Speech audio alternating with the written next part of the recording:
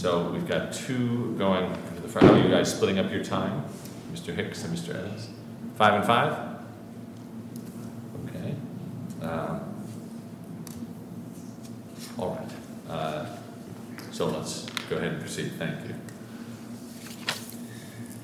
Thank you, Your Honor, and may it please the Court, George Hicks for debtor appellant Voyager. In my time before you today, I would like to make 3 key points. First, the District Court's stay decision was premised on multiple legal errors that the government barely addresses, much less defends. The government's refusal to endorse the District Court's analysis is a clear sign that the stay was improper. Second, the government has not demonstrated a strong showing of likelihood of success, and the District Court did not even so find. The exculpation provision here allows the government to seek to enjoin any transaction at any time under any law. If tomorrow the government wants to file an action seeking to enjoin the Binance deal. What about appellate jurisdiction? Do we have jurisdiction over this appeal? Yes, Your Honor. You have jurisdiction under 28 U.S.C. 1292A1. Your cases consistently establish that if an order has the practical effect of an injunction, that qualifies under 1292A1, and that includes post-Niken cases. The government concedes that standard and that test exists. The only thing it says is that we haven't shown that, but the order enjoins plan confirmation, much like a preliminary injunction. That's exactly what the government sought with its objection. Enjoin it. I mean, right? I mean, the court's going to resolve this at some point. I mean, you're concerned it's going to be too close, but it doesn't enjoin anything, does it? Well, Your Honor, it certainly orders the parties not to go forward with confirmation or consummation, which is exactly what the government sought in its objection. There's an appeal of the bankruptcy court's ruling, right? There is, Your Honor. Yeah. There is. So that's going to get. That is what the district court is working on now, right? Well, there is an appeal before the district court, Your Honor, but the other aspects of that appeal will be briefed by next week? Your Honor, it will be, I believe the briefing is due to be complete by next week, but the district court got the date wrong. The district court invited the parties to submit a proposed modification of the schedule. You could have expedited it if you had wanted to, or you could have asked.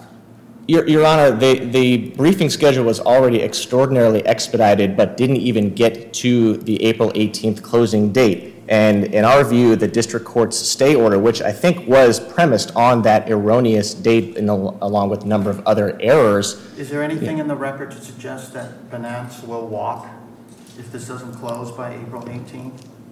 Your Honor, we have reached out to Binance, and they have not consented to an extension by April 18th. We did this as recently as 2 days ago during our reply briefing on. You were very careful in your response. They didn't consent, but have they given any indication that they will walk, that the deal will fall through if it's delayed by a few days? Your Honor, I believe at every turn they have not shown any willingness to extend the transaction date. So there's not much more we can do other than continue to ask them, and they continue to withhold that consent. And all of this was raised after the evidence on confirmation was complete. So I don't think I think that we have fulfilled our burden of showing that Binance would not extend this date. And I think that's important because it shows under the standards of the practical effect of injunction standard, which is simply that the order, quote, might have a serious, perhaps irreparable consequence,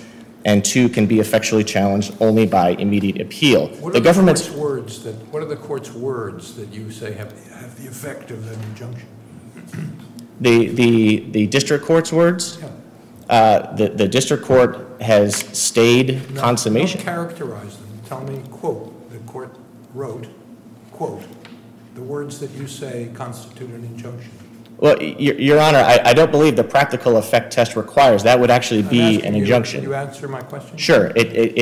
I don't have the exact order in front of me, but it enters a stay that prevents the plan from being confirmed, from being consummated, in particular by the April 18th date, which is the entire ballgame here, the entire $100 million of irreversible But loss. by that logic, any stay is an injunction then, right?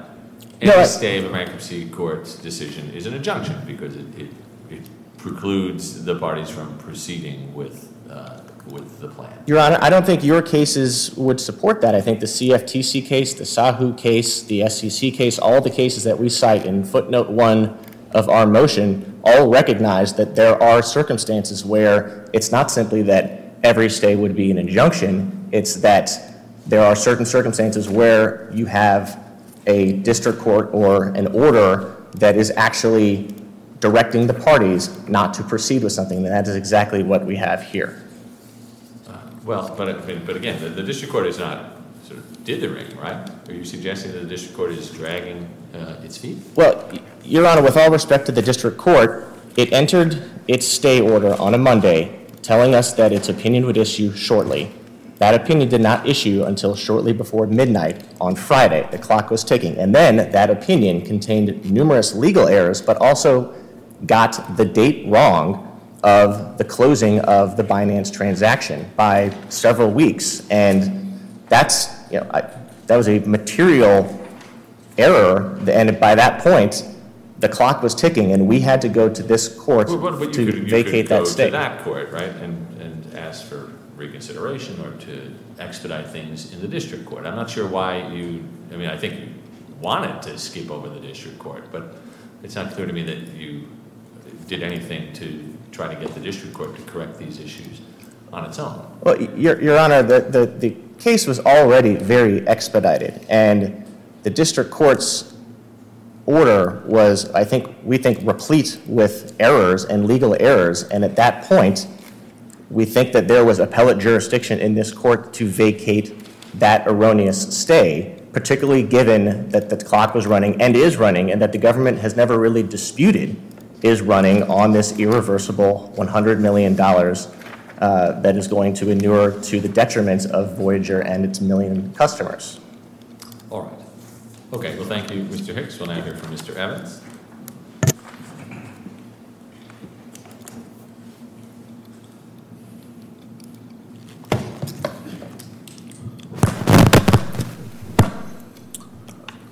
May it please the court, my name is Joseph Evans of McDermott, Will & Emery. We represent the official committee of unsecured creditors of Voyager Digital Holdings. So is it right that what the parties want is a clause that says the government can't prosecute them if they commit criminal conduct in the course of these transactions? No, Your Honor. That's not what you want? No, that is not what we want, and that is not What is it that the clause does? What the clause does is it protects the professionals who are compelled to act by the bankruptcy court from executing the rebalancing transactions, which is trading certain kinds of cryptocurrencies into others in order to give in-kind distributions, and for executing the Binance deal, and that's it. It does not exculpate actual fraud, willful misconduct, or gross negligence.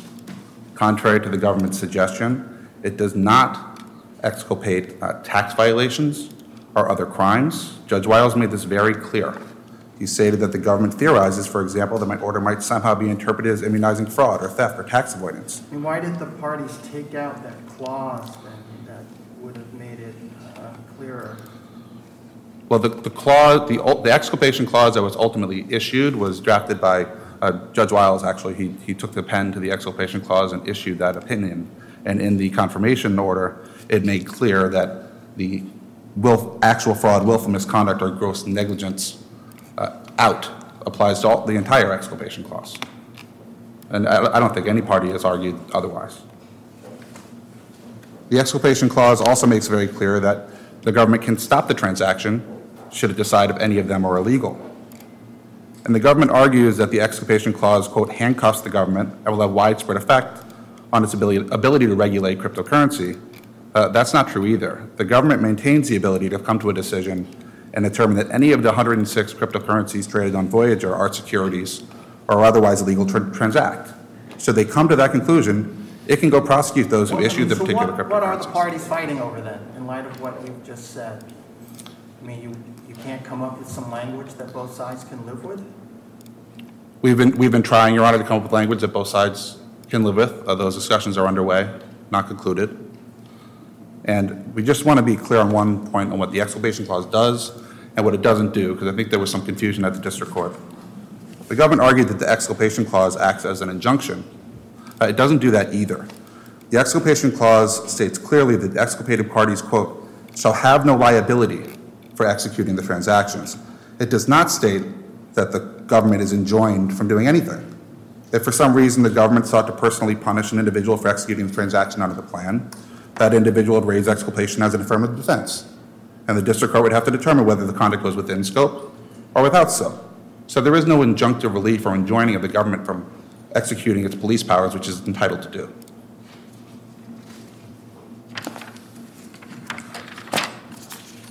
But this can all be corrected by the district court, right? I'm sorry. I mean, this can all be corrected by the district court. The district court can basically come up with new language that satisfies both parties if the parties can't do it themselves.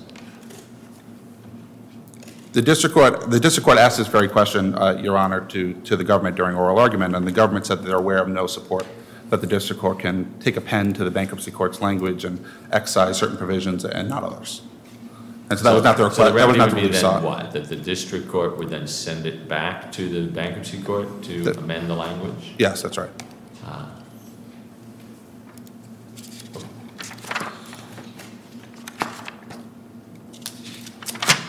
We also believe that the district court gave short thrift to the harm that could befall the creditors.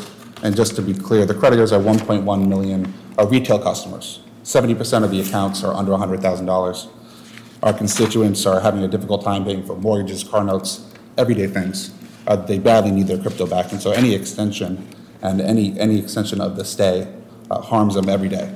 And the one question that Your Honor asked was, well, wouldn't this mean that any stay would violate, and so you would have to overturn it? The answer is no. And the difference in this case is the Binance deal. Binance deal will expire on April 18th. Binance has the opportunity to get rid So of a stay with a tight schedule is an injunction. That's the argument? a stay that puts at risk a deal that would ignore $100 million to the creditors. That's an injunction. Okay, but puts at risk, meaning what? You just think That on it's April too 18th, close? Binance has the ability to walk. Okay, Binance well, today's has been- April 11th, so that's a week. And so there are a lot of things that could happen in a week. And it's been really 2 weeks since Yeah, well, this has been kicking around, right? yes, Your Honor, but let me be very clear on the timeline, because I think there was some confusion. April 18th is the date by which the Binance deal must close, or they have the ability to walk. April 13th is the date by which all conditions to closing must be satisfied, which includes that there are no orders or temporary restraining orders or preliminary permanent injunctions in effect restraining, enjoining, making illegal, or otherwise prohibiting the transaction. That's 7.1A. And that's required to be complete 3 business days prior to the April 18th close date. Okay, so 2 days is what you're saying, right? Yes, Your Honor. And what's the word out of the district court at this point? The word out of the district court is we have a pending briefing schedule. The government's brief was just filed. Ours is due on the 14th, and then the reply is due on April 18th. And so the decision will be made after what we're viewing as the drop dead date, because Binance has refused to extend. I guess, but to Judge Chin's point, they haven't said they're going to walk away from the deal. They just haven't agreed to consent to additional time at this point. That's our understanding, yes. That was a discussion between the debtors and Binance, yes. So it's hard to know how to interpret that. That might be just that they want to keep the pressure on, or they want to, assist you in arguing that this is really an injunction. There might be a lot of reasons why they're not consenting to an extension, but without signaling that they're actually prepared to walk away from this deal. Well, they haven't agreed to the extension, and it's a $100 million issue that are going to go into the hands of retail creditors. And so when the question is, does it have the effect of a preliminary injunction, there's a deal that our constituents very much want that's not going to happen, or could not happen, if we don't get a decision by the time that we request it. There's one other issue that was raised by the government and about the fact that an Article I judge is opining on criminal issues. And they made the argument that there's the separation of powers does not allow an Article I judge to make those sorts of determinations. That's not so, because the bankruptcy courts are required to interpret and enforce the bankruptcy code. One important provision is 11 U.S.C. 1129A3, which requires a bankruptcy court to find the plan has been proposed in good faith and not by any means forbidden by law. That provision does not say forbidden by regulation, forbidden by civil ordinance, it says forbidden by law. And that's why Judge Wiles took great pains to urge the government to come forward and say, hey, some of these transactions are illegal. Some of these transactions are, quote, forbidden by law, and they didn't do so. Your Honor, I see I'm over time. Yeah, let's hear from the government. Who is it? This is Mr. Barnea. Am I pronouncing that right? Yes, Your Honor. Thank you.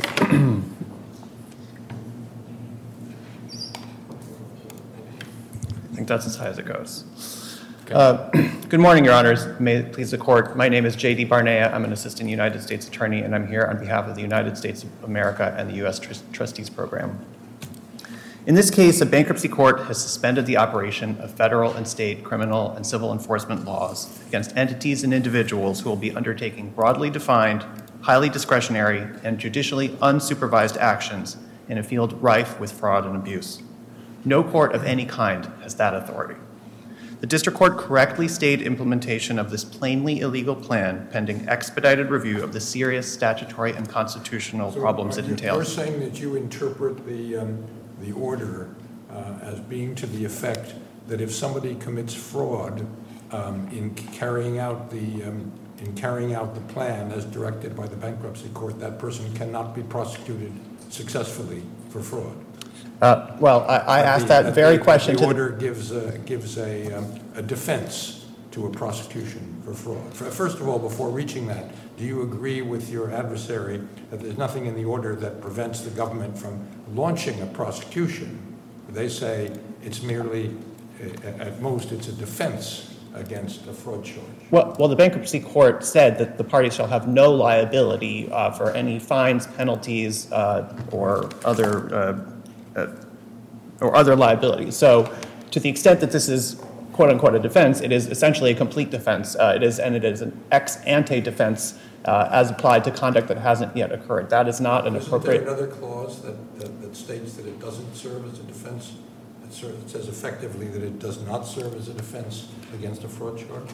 There are two clauses in the exculpation provision. One of which says that with respect to the negotiation, execution, and implementation of any transactions contemplated by the plan, there would be a defense, an exception for actual fraud, willful misconduct, or gross negligence. Then it says, in addition, the exculpated parties shall have no liability for fines, penalties, damages, or other liabilities for the rebalancing transactions and the distribution of cryptocurrencies. There is no similar exclusion for fraud or intentional conduct. When I asked the bankruptcy court whether it was intending to enjoin criminal prosecutions, it said that it was preposterous for the government to suggest that it could criminally prosecute people for merely following what it perceived as to be its orders. So it may be that the bankruptcy court intended in one place to exclude fraud, but it was very clear that it intended to bar criminal prosecution specifically of,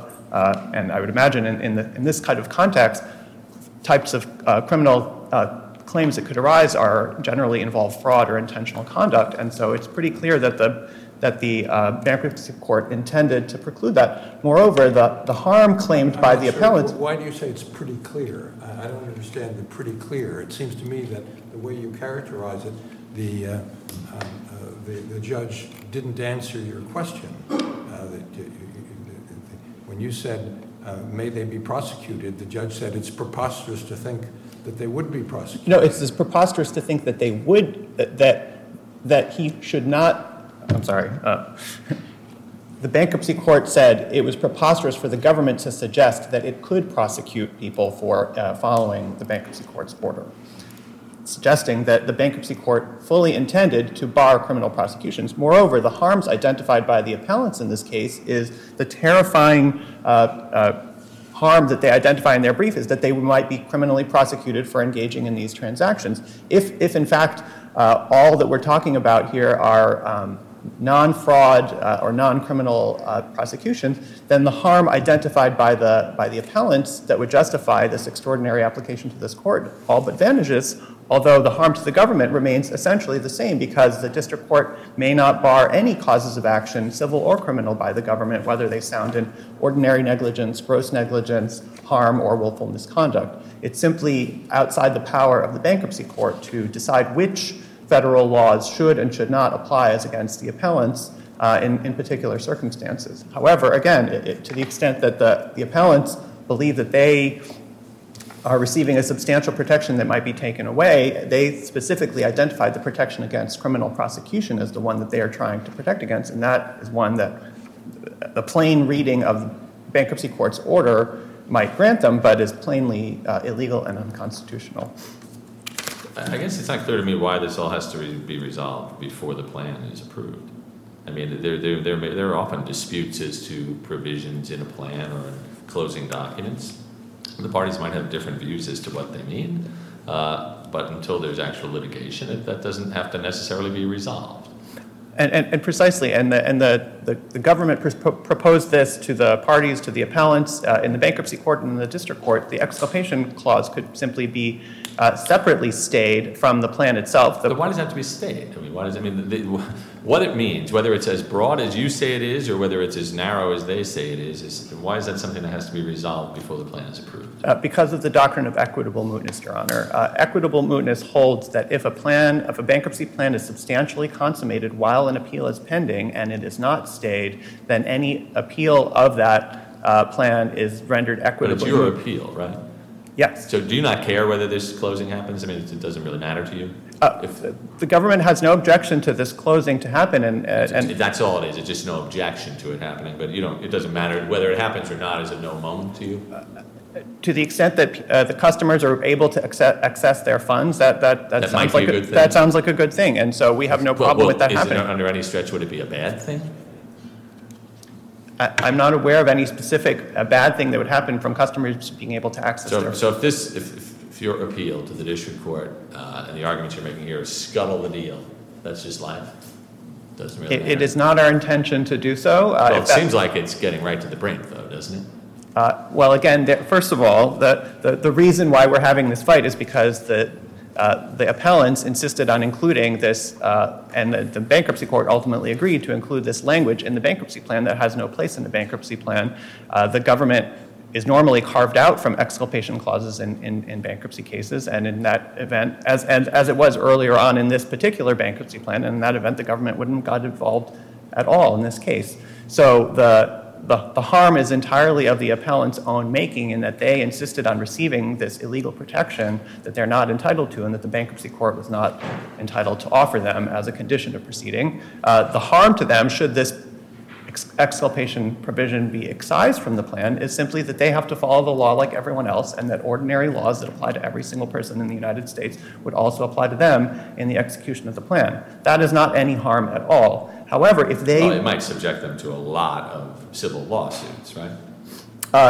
It may subject them to whatever civil lawsuits... It's not a harm at all? It's not a harm at all to be subject to the law as it is. They have defenses as against lawsuits to the extent that they're sued with respect to a civil lawsuit with respect to something that was already decided by the bankruptcy court. They can say that it's res judicata. The government is entitled to prosecute crimes, and the bankruptcy court is not entitled to tell the government you can't do it. Precisely, Your Honor. And again, to the extent that they wish to fight over this on appeal, that is fine. We can stay just the exculpation provision. That provision can be put on hold pending a review of the merits. But ultimately, I just don't even understand what you're worried about. If we had jurisdiction, I wouldn't really understand what you're worried about. You're concerned that someone's going to cite this provision in a criminal trial and say, or a civil case, and therefore I can't be convicted of fraud. That's what you're worried about. A criminal case, a civil. Do you have any case where that's ever happened? Well, this is the first time the bankruptcy court said we were allowed to commit crimes, and now the government's prosecuting us for it. The bankruptcy court said that the participants in these transactions shall have no liability for fines, penalties, or damages or other liabilities with regard to the implementation of these transactions. The bankruptcy court has no authority to say that, and certainly I hope that even with this language, another court would essentially ignore it and proceed to apply the law as it is, but this is an unacceptable risk for the government for courts to be issuing this type of order purporting to exculpate people in this fashion. And it is for that institutional interest, which implicates both the constitutional interests of the United States and the separations of power, that the government felt compelled to appeal in I this suppose case. your concern goes beyond this case as well. Absolutely, Your Honor, because A precedent for including the same order as a part of the confirmation of a future bankruptcy. Yes, Your Honor, the bankruptcy bar is relatively tight-knit, and essentially the way this works is as soon as somebody gets something out of one bankruptcy court, everyone asks for it in every bankruptcy case. So if this court or the district court on appeal does not remedy this error, we can expect hundreds and thousands of these types of exculpation clauses in cases around the country, and the havoc that would entail, specifically with regard to government enforcement and perhaps even more broadly, would be unimaginable. So we're here to try to stop it in a relatively unique situation where the bankruptcy court explicitly directed its exculpation to the government. For the most part, these exculpation clauses, as I said, the government has either explicitly carved out or it is sort of understood from context that they don't apply to the government at all. But to the extent that anyone is trying to exculpate someone from criminal or civil enforcement liability of the government, that is simply unacceptable and cannot stand. And I see my time is up, but I'm happy to answer any further questions. Okay, we'll reserve decision, but thank you. We're mindful of the time restrictions. Thanks.